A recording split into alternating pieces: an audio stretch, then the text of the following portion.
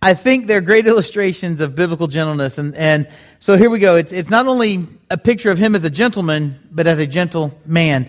On one occasion, he was fox hunting with a group of friends, and one of his fields that they were riding their horses through was bordered by a stone wall.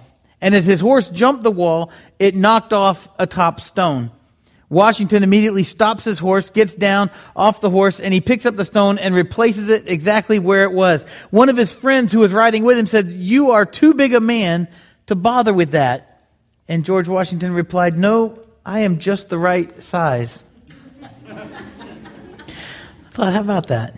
Gentleness. Another story tells of a corporal at Valley Forge who was directing 3 men as they tried to lift a log into place. It was too heavy, but the corporal continually commanded again and again, "All right, men, 1, 2, 3, lift!" And finally, a man in an overcoat came by and said to the corporal, "Why don't you help them?" And the corporal pulled himself up to full height and he replied, "Sir, I am a corporal." And without a word, the man stepped over, and with his help, the log went easily into place, and as the story goes, that man was George Washington. Now, whether these are true or not, I don't know, like I said, but you see, gentleness includes some things. It includes true humility that does not consider yourself too good or too exalted for humble tasks. Will you pray with me? Father God, I thank you. I thank you that through Scripture, you've given us examples of things like gentleness, through your Son, the way that he lived his life. We've seen these examples time and time again in your word, and I pray that today as we open up your word, as we look at these scriptures, as we look at these times of gentleness, as we define what gentleness is, as we see how we can apply it to our lives, I pray that that's what will happen, that we'll leave here differently than how we've come. It's in your Son's name we pray. Amen. You know, Webster's Collegiate Dictionary gives an older meaning for meekness or gentleness as enduring injury with patience and without resentment. That might not be too far from the meaning of the biblical word, but the Greek word is more positive, and actually there's a French version that's pretty close. They use a word called douceur, and I almost did that properly. It is the meaning of sweetness and mildness and good nature. You see, gentleness is never self-important, but it's considerate, it's courteous, it's modest, and it's willing to try when a job needs to be done. In the Full Life Study Bible, gentleness is defined as restraint coupled with strength and courage. Aristotle gave a classic definition for gentleness as halfway between excessive anger and indifference. That is, that he felt the gentle person could be angry at the right time and submissive at the right time. But to try to understand gentleness further, we're going to go through some passages in the Bible where the Greek word protos is used. In the Old Testament, it uses it once, and it's in Psalms 45, verses 1 through 4. You'll see these. We're gonna put these up so you can write them down on the back of your bulletin. You can take these home. You can look at them and really look into gentleness. But Psalm 45 verses 1 through 4, and we're going to focus in on verse 4. But I wanted to kind of set the whole context for you. And here's what the psalmist says. He calls on God. He says, "My heart overflows with a pleasing theme. I address my verses to the King. My tongue is like the pen of a ready scribe. You are the most handsome of the sons of men. Grace is poured upon your lips. Therefore God has blessed you forever. Gird your sword on your thigh, O mighty one, in your splendor and majesty." Verse 4, "In your majesty ride out victoriously for the cause of truth and meekness and righteousness. Let your right hand teach you awesome deeds." Obviously, gentleness is not weakness. It is not allowing yourself to become a doormat. It is part of God's character as he moves triumphantly and mighty in power and victory. Also in 1 Corinthians chapter 4, verse 21, Paul is dealing with arrogant people in the Corinthian church, and he says, "What do you wish? Shall I come to you with a rod or with love and spirit, in a spirit of gentleness?" Paul had a tremendous love for the believers in all of the churches. But his love wasn't just a blind sentiment. It wasn't something, he knew that they sometimes needed discipline. He knew what people were capable of, and he was prepared to exercise it. But he wanted them to respond in repentance first so he could show them love and gentleness, and because that's what his heart was towards these people. In 2 Corinthians chapter 10, verse 1, Paul appeals to them by the meekness, the gentleness of Christ when he says, "I, Paul, myself, entreat you by the meekness and gentleness of Christ, I who am humble when face to face with you, but bold toward you when I am away. He goes on to continues to talk about the weapons that we fight with are not the weapons of the world. On the contrary, they have divine power to tear down strongholds.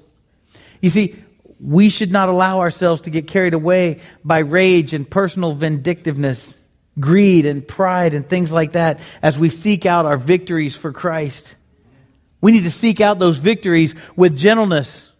With the gentleness of Christ, we can triumph over anything, and we can do it powerfully. In Galatians 6:1, Paul tells us that if a man is trapped in some sin, those who are spiritual should restore him gently. Problems arise no matter where we are. And even the best of us can slip up, just like you may slip up on an icy road or a dangerous path.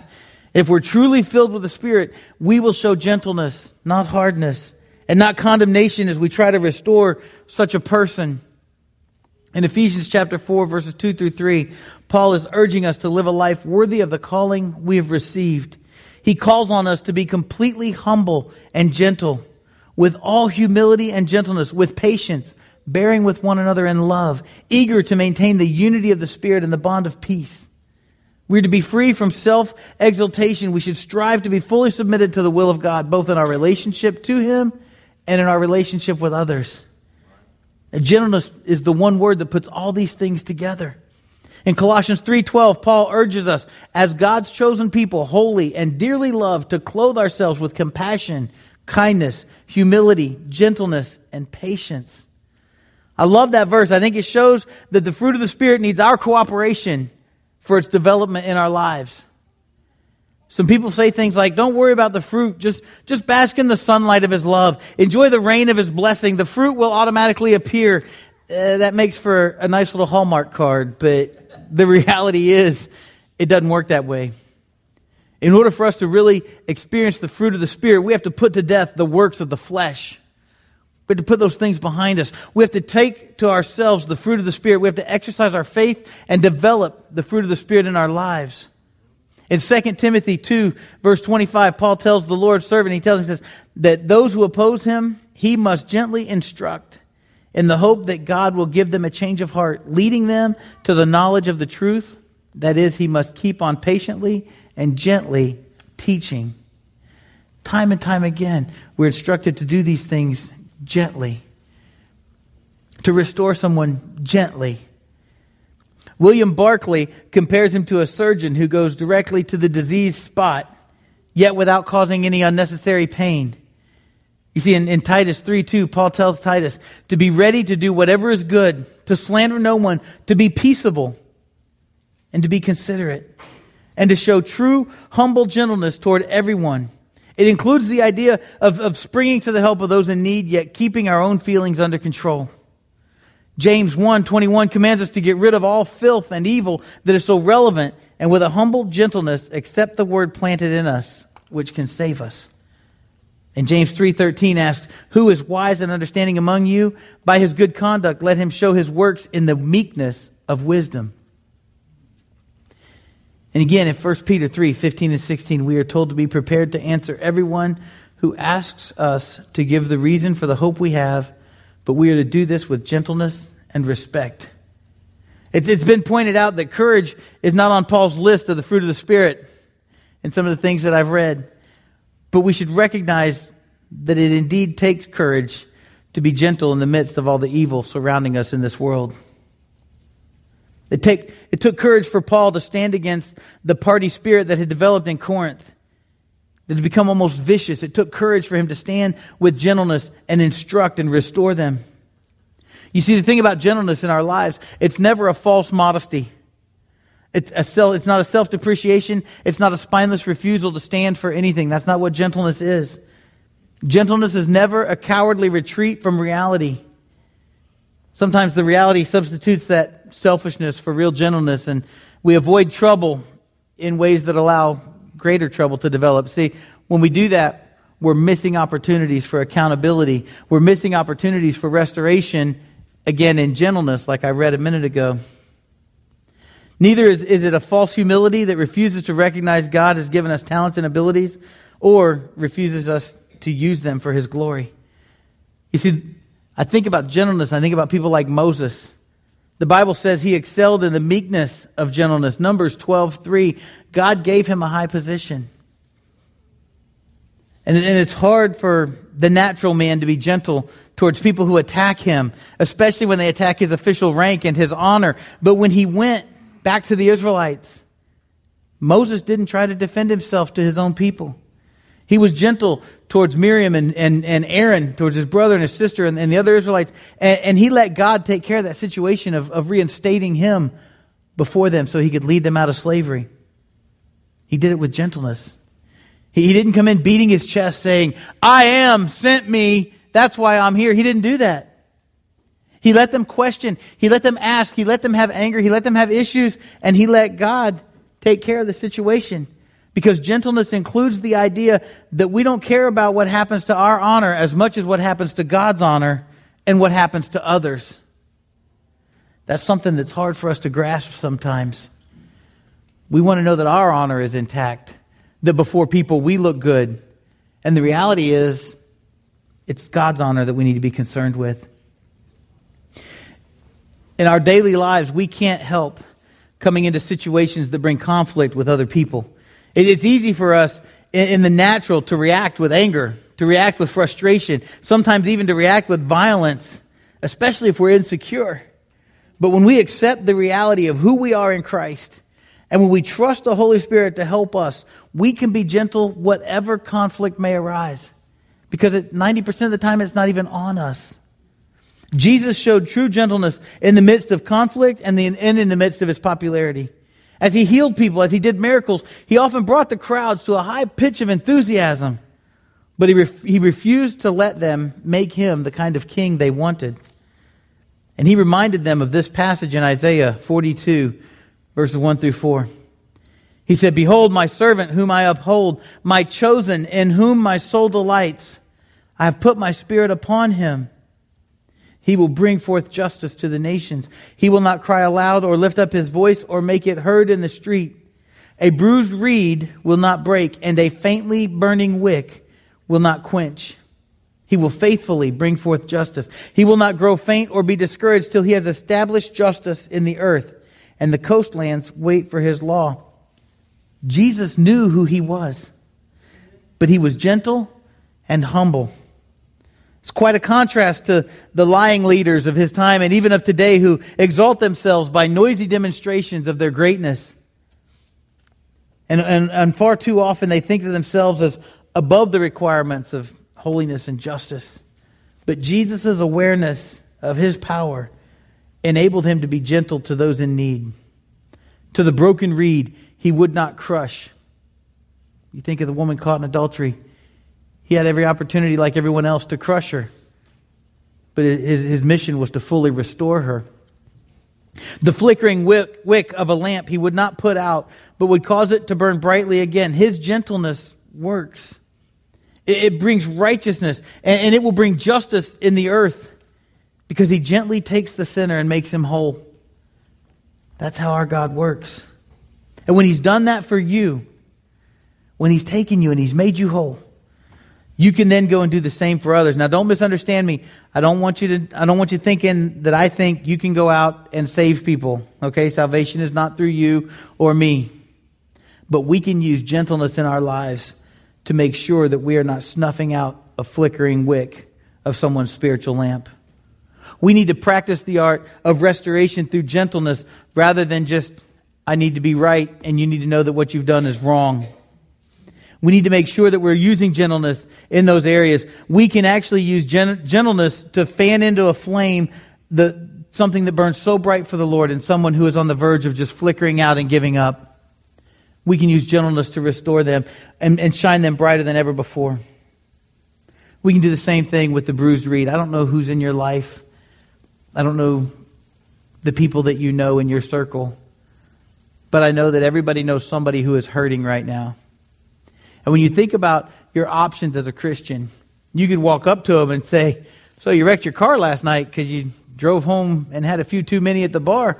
Well, that was your own fault, stupid." Yeah, maybe so. But that's not doing much to restore them. It's not doing much to take opportunity to to share with them gentleness and love and a reflection of Christ.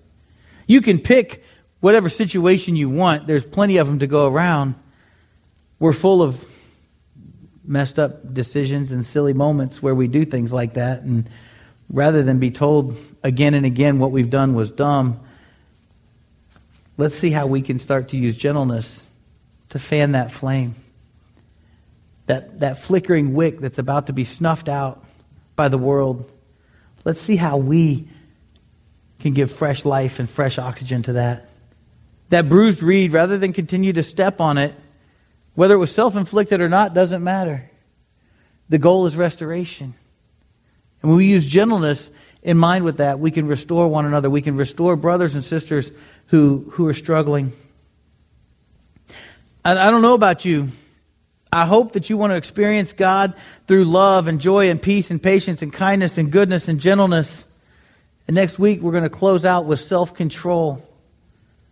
That I'm not sure where you are in your life, but I know this. God desires to fully restore you through His gentleness. No matter how broken you are, no matter how empty you feel, God can restore you. And I'm not sure what that restoration looks like for you. Maybe your restoration begins with submitting to Christ through baptism and making Him the Lord of your life. Maybe you just need repentance or rededication or prayer and some direction. The elders are here, and we have a place where you can go and pray and talk with them. Maybe God's put on your heart to join Huntsville Christian Church, to partner with us as we strive to be restorers in the community and make a difference in the lives of the people around us. Whatever your response is today, please consider the fruit of the Spirit that is gentleness as you respond today to God's Word. Will you stand and sing with us? You know, Meyer Perlman once quoted Donald Gee, and he said he gave an illustration like this. A guide was taking a group of visitors through a factory, and one of the things he showed them was this giant steam hammer that was capable of flattening an entire automobile. And then the guide puts a walnut down and had the hammer break the shell of the walnut without hurting the meat inside at all. I thought, that's a great illustration of gentleness, of power under perfect control. And that's what we are when we experience God through gentleness. With our words, with our actions, with our lives, we have the ability to destroy, and we have the ability to protect, and we have the ability as power under control. It's been great to worship with you all this morning, and now it's time to go. And as you go this week, I pray that you will look for opportunities to restore the broken, that you will look for opportunities to fan into flame those who seem to be losing their spark. Remember the story about George Washington? One of his friends said, "You're too big a man to bother with that." And he replied gently, "No, I'm just the right size." And I believe that when we experience God through gentleness, you will come to understand that you are just the right size for whatever it is He's calling you to do. Have a great week.